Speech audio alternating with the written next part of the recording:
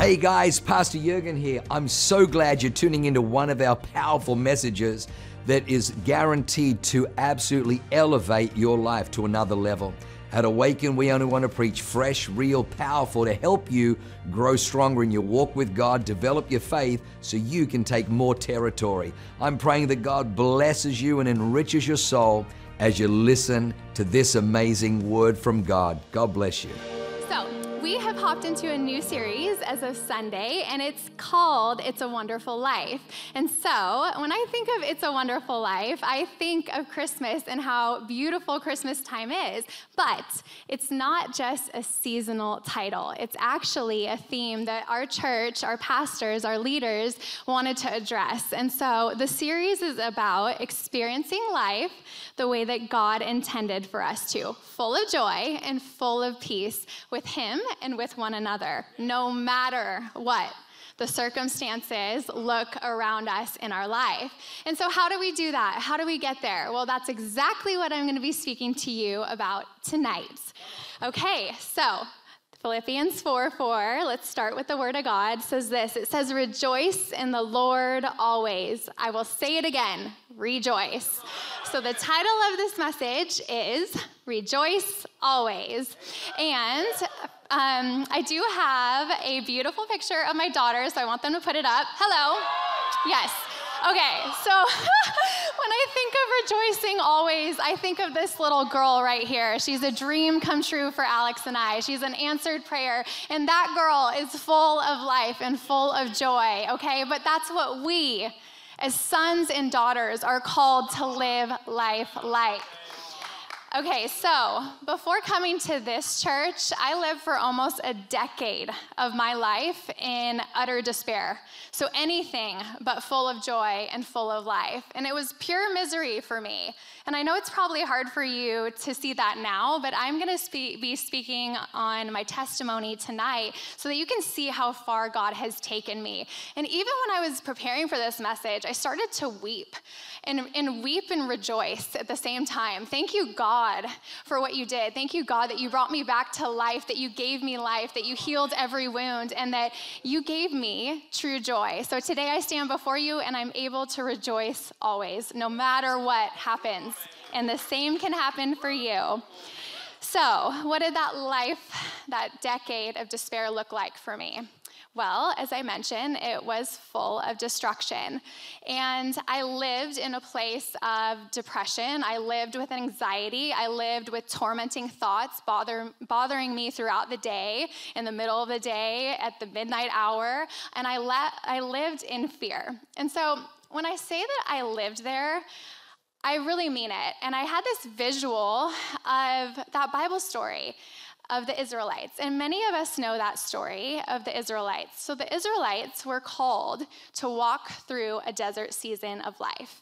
And what should have taken days ended up taking decades. And so I walked through this season of life where God was looking to heal and restore some old, broken childhood trauma wounds. So they started to surface.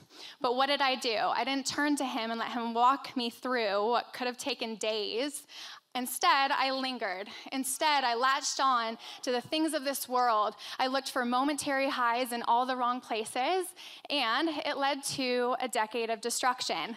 Well, thank God, I did make it to my promised land, but my hope for you is that tonight, if you are in a desert season, I want to encourage you that we are never, never, never, never meant to stay in the desert. We are always to walk side by side with our Heavenly Father and allow Him to walk us through the desert to the promised land. So I know He's stirring hearts right now. So where have you set up camp? For me, I set up camp in that dry, desolate desert. Wherever you are tonight, I want you to be encouraged that things can change, and they will change because God is faithful as He always is, but it takes a point in time where we take responsibility, and that's exactly what I had to do.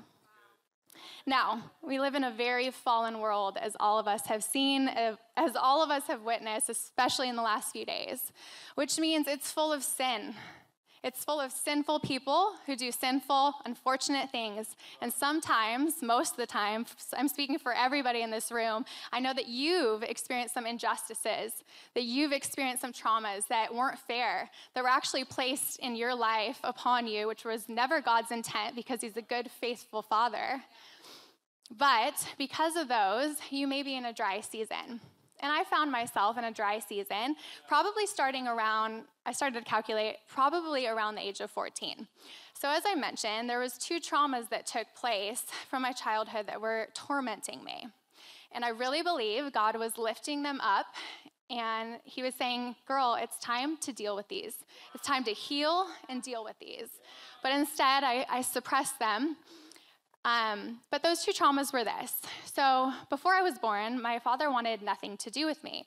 So then when I was born, he actually didn't see me at all, but I visually would see him. So his house was directly across the street from my elementary school.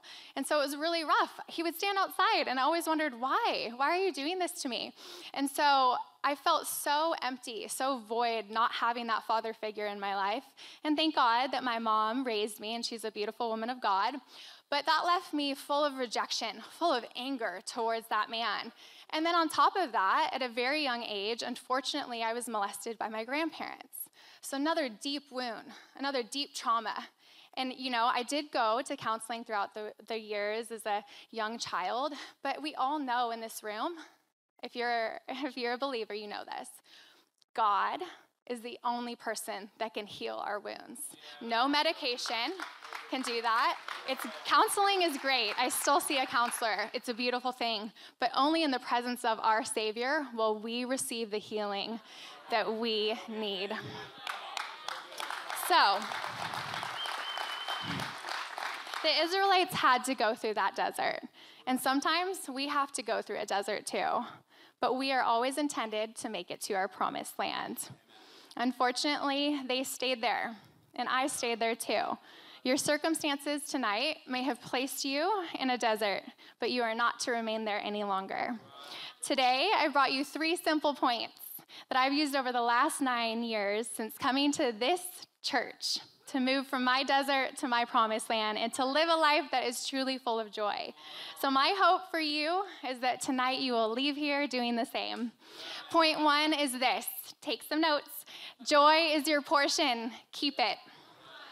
The first step to receiving joy is recognizing that it's ours to keep. So let's open our Bibles and see what God has to say about this word, joy. Isaiah 61:7 says this. It says, instead of your shame, you will receive a double portion. And instead of disgrace, you will rejoice in your inheritance. And so you will inherit a double portion in your land, and everlasting, that's a key word, everlasting joy will be yours. So my life before Jesus, before surrendering my life to Jesus, was a hot mess, as all of you can imagine. I had discord, I had discontentment in my day-to-day, I was depressed, I was anxious, and I was tormented mentally. So I felt like I was going crazy. And what did I do? I had to go to school, I needed to go to work, and so I would go to things that I needed to get to. But what would I do? I would always retreat home, and I would make sure that I would hop in my bed and take a nap. And I'm not talking about one of those refreshing naps, a nap that I take today because I have a toddler and I need to shut my eyes for 30 minutes just to rest and wake up recharged with a pep in my step. I'm talking about a very dysfunctional nap where I just needed to close my eyes because I couldn't handle the voices speaking to me any longer. I couldn't handle my life. I kept thinking over and over again, why are you alive? You're not meant to be here. God doesn't love you. What would he have you in this circumstance for? And so it was this dark and dreary place to be. And I know that there's some people, I know I'm speaking as some people in the room, where you're retreating back to bed and it's an unhealthy place to be. But know that you can draw near to God at any time, that God is faithful, that he's here to heal those wounds. So, in high school, I started to dabble in some sin. So I wanted to get these momentary highs. Obviously, I hated my life, and I'm like, okay, well, there has to be some answers here. People are going out, getting high, getting drunk, having sex. It looks like those things are fun to do, and they're gonna give me some highs. So I started trying different drugs. I was sleeping around, I was drinking, I was smoking weed, and nothing was working. I was still miserable. I still hated my life. So I'd fill my life with these highs, but I'd have to go home and look in the mirror. And it was such a deep and dark place to be. But then I came to the end of myself. Then I surrendered my life to Christ about 10 years ago, and everything changed. Now, it was a process of surrender. But when I surrendered, when I let go, fully let go, when I repented of my sins, every sin, when I forgave every person I needed to forgive, including myself, and in exchange, when I received the forgiveness that our Heavenly Father offers each and every single person in here, that is where, for the first time in my adult life, I experienced joy. So what did that joy look like? It looked like I was alive for the first time in a very long time. I could feel my heart beating, and I wanted it to beat. I knew he created me. I knew that he had a plan, that he had a purpose, that he had hope for my future. I knew that he was faithful, and I knew that everything was about to change, and oh, it sure did. My life got better and better and better, as you can imagine. The greatest thing, I would say one of the greatest things for me, was I knew that the enemy no longer had reign in my mind. The voices were silent. I no longer had these tormenting thoughts that would disturb me at the midnight hour, would disturb me when I went in social settings, would disturb me at home. I was no longer rampaged with these wicked thoughts because demons no longer had reign in my life. I surrendered all to Christ. And so if that's you, if you're in the room tonight and you have voices that are speaking to you that you know are not from our Heavenly Father, you do not have a sound mind, I want you to rush to that altar afterwards and get prayed for, because everything can change in a moment. You just have to surrender. I thank God for this house, truly. It's in this house that I received the truth of God that has empowered me to stay free and full of joy. It's in this house that I learned the power of prayer. It's in this house that I learn the power over prophesying over my life, over my body, over my mind on a continual basis, because boy, do I need to do it. I'm human. We're all human. So life hits you hard. And I've seen over the years, the enemy has tried to attack me, but I don't give him that territory. I don't allow him to wander in my mind like I used to, because I know that I have control over my mind. So when that stinking thinking arises and tries to test me, what do? I choose to enter his presence. We all have a choice to make. Enter his presence. Enter his presence at home. Enter his presence when you're on a drive going to work. Enter his presence when you're excited about life. Enter his presence when you're afraid. Enter his presence. It's the only answer that we have to experience this joy I'm talking about right now. So where are you tonight? Are you carrying joy? Are you fighting to keep it? Or are you ready to receive it by surrendering all to Jesus? Point 2, joy is found in his presence. The only way that I've been able to experience this joy that I'm talking about is by being in his presence daily. Psalm 16:11 says, "You will show me the path of life.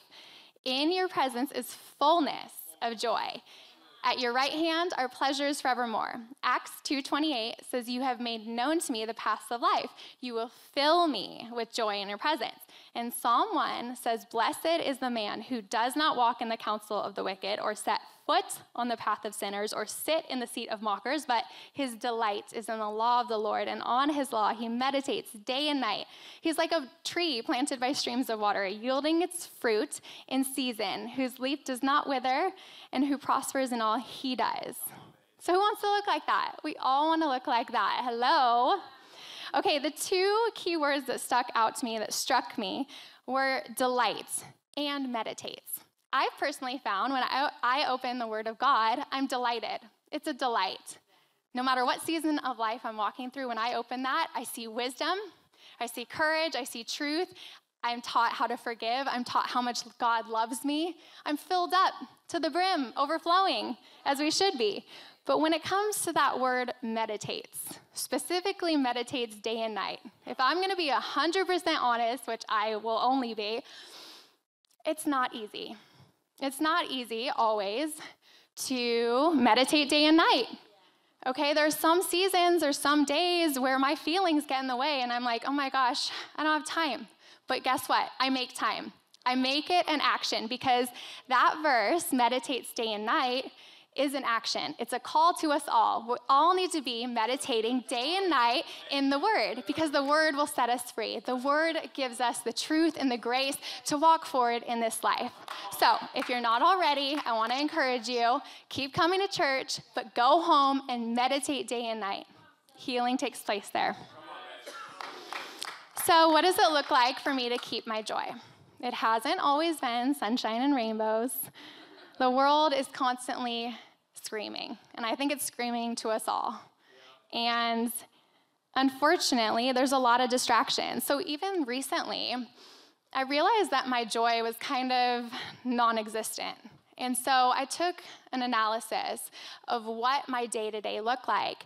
And I realized that I was doing a few things. I was numbing myself and I was distracting myself from drawing near to the presence of God. And instead, I'd go to social media and be scrolling. And I'd be going on Zillow looking for my dream house scrolling. And I'd be shopping, scrolling every single day. And so then I asked myself, why are you doing this? And it was clear as day to me. You're avoiding intimacy with your Heavenly Father. There's something you need to deal with today. And God is so good, you guys. He will correct us, but he corrects us in love. And so I realized there was something that was rising in me, just like that desert season, that I just needed to simply go to my Father, meditate day and night, and let him heal. And thank God I did. So what I did, I highly suggest this, is just look at your habits. Look at your daily habits. Is there any distraction? I know some of you in the room are probably like, okay, girl, like that's not my problem. But I just want to ask all of us, what is distracting you from operating in the fullness of joy? All of us are called to fullness of joy, so all of us should be full of joy. So what's distracting you tonight? Is it obsessing over your business, over finances, over your family, over extracurricular activities? We can all say this is good, good, good. I need to focus on these things, but in reality, if you're obsessing over something but you're not drawing near to the Heavenly Father, you've dropped your joy and it's time to pick it back up. So, do what I did. What I did is I chose to take a month off of social media, a month off of Zillow and Redfin obsessing, a month off of shopping for clothes, and you know what? Maybe it was hard, but it was so refreshing and so rewarding. Because then I recalibrated. I chose, okay, this is first things first. Practice what you preach, girl. Meditate on his word day and night. Draw near to him. You don't need these things. These things don't fill you. Stop avoiding. So stop avoiding. Okay, so where do you run? Where do you run when life hits you? Because life hits us all. Choose to run to his presence. That's the only place that we will receive the joy and the peace that he promises. The third point, it's the last point, is joy locates you.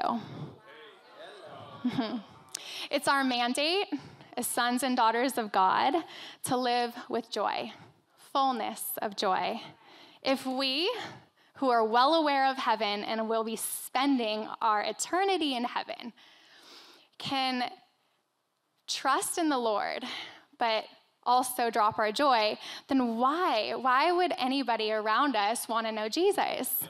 So if we can't be joyful in the darkest of times, especially right now, then who can? The world needs your joy because the world needs our Jesus, okay?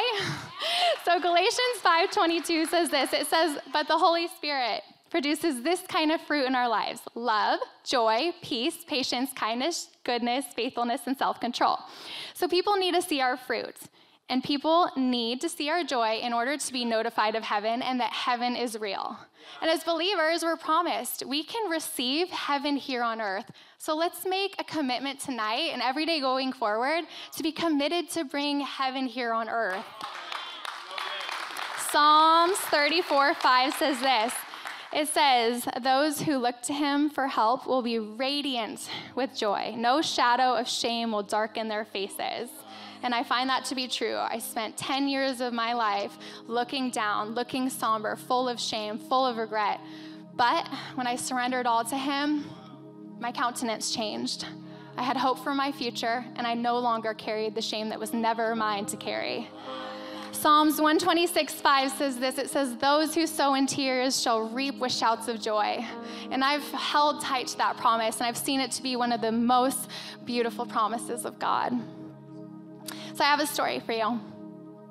When I was 17, I headed up to San Francisco. I graduated high school, and I was attending the University of San Francisco. And it was my freshman year, but I carried my dysfunction. I was depressed, I was anxious, and I really didn't want to be alive. And I went through a breakup. It was my first boyfriend, and so I was full of heartache, and I was very unhappy. And I didn't have too many good friends. I had some, but it felt like there was nothing for me in the future. And so one of the days, I decided to go shopping. No surprise there. If you guys have been to San Francisco, you probably have seen that there's a lot of homeless individuals.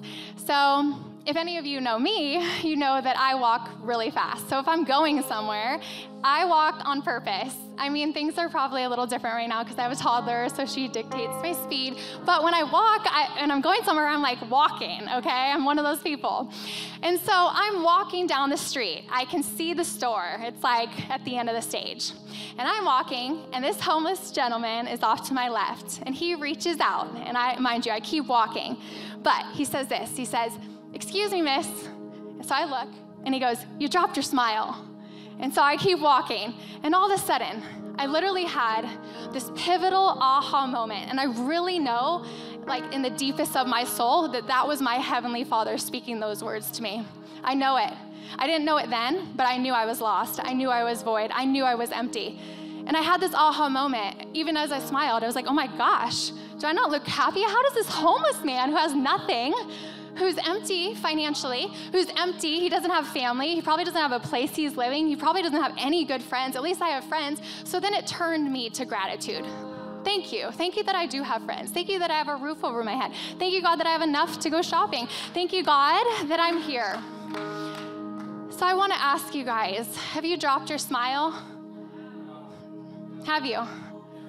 We don't have a right to drop our smile. We don't. If you have Jesus, we can't drop our smile. I get it. Life happens. Unfortunate circumstances happen. Mourning happens. Loss happens. Those are moments of sorrow. But we are not to reside in sorrow. This world needs to know the King of Kings, the Lord of Lords, and he's going to use you and he's going to use me if you let him. We have so much to be grateful for because we know we are headed to heaven. And there are a lot of people, they don't even know what heaven looks like, and they're headed straight for hell. So let's not drop our smile. Okay, I'm gonna close with an excerpt from Charles Spurgeon. So I was looking up joy, and I found this brilliant article by a brilliant man who surrendered his whole life to God. And because of some of his work and some of his words and some of his messages, lives have been transformed. And so I found this, and I really want us to hold tight to what he's saying. He says, besides, dear brethren, joy in the Lord is influential for good. I'm sure that there is a mighty influence wielded by a consistently joyous spirit. See how little children are affected by the presence of a happy person? There is so much more in the tone of the life than there is in the particular fashion of the life. It may be the life of one who is very poor, just like that homeless man in San Francisco was. But oh, how poverty is gilded by a cheerful spirit. There is a charm about holy joy. I wish we had more of it. There are more flies caught with honey than with vinegar, and there are more sinners brought to Christ by happy Christians than by doleful Christians. Let us sing unto the Lord as long as we live. And mayhap some weary sinner who has discovered the emptiness of sinful pleasures will say to himself, why, after all, there must be something real about the joy of these Christians. Let me go and learn how I may have it. And when he comes and sees it in the light of your gladsome countenance, he will be likely to learn it, God helping him, so as to never forget it. Rejoice in the Lord always, says the apostle, for joy is the most influential grace, and every child of God ought to possess it in high degree. The world needs our joy because the world needs our Jesus. I want to take this moment and I want to pray for anybody that recognizes that they've dropped their smile. Anyone that they recognize that they need some joy, that they need the fullness of joy that I'm speaking about, the biblical joy that is ours to rightfully possess. So if that's you in the room, I want you to bow your head right now, pray to God, but lift your hand in the air. Beautiful. Beautiful. I'm believing, and I know this. God has had this word in my heart for over 3 weeks, and I've been praying on your behalf because I know that it's a fight, but it's no longer yours. You need to hand it over to God and surrender in this moment. I believe that joy is coming. So let's all pray for these beautiful people. God, I thank you. I thank you that you have reminded each and every single one of us that joy is ours to keep, so we choose to keep it. That joy is our portion. It's ours. I thank you, God, that you are healing hearts, that you are mending wounds. I thank you, God, that nothing is too far and too gone for your love. So, Lord, embrace each and every son and daughter that has lifted their hands, and even the ones that were too intimidated to do so. God, may they come to the altar tonight. May you alter every area of their life. Thank you, God, for empowering each and every one of us to walk in the fruit of the Spirit so others may see you in us. I thank you, God, that things are shifting on our behalf. In your mighty name we pray. Amen. Wow, what an amazing word. I hope you enjoyed that as much as I did. Hey, listen, for more information about our church, go to www.awakenchurch.com or subscribe to our YouTube channel if you haven't already, and download our app. It is amazing. It is chock full of incredible messages, information about upcoming events, and you can even support our ministry if you feel so inclined. We loved having you with us today. We look forward to seeing you again. God bless you. Live a life that is transformative. Bye for now.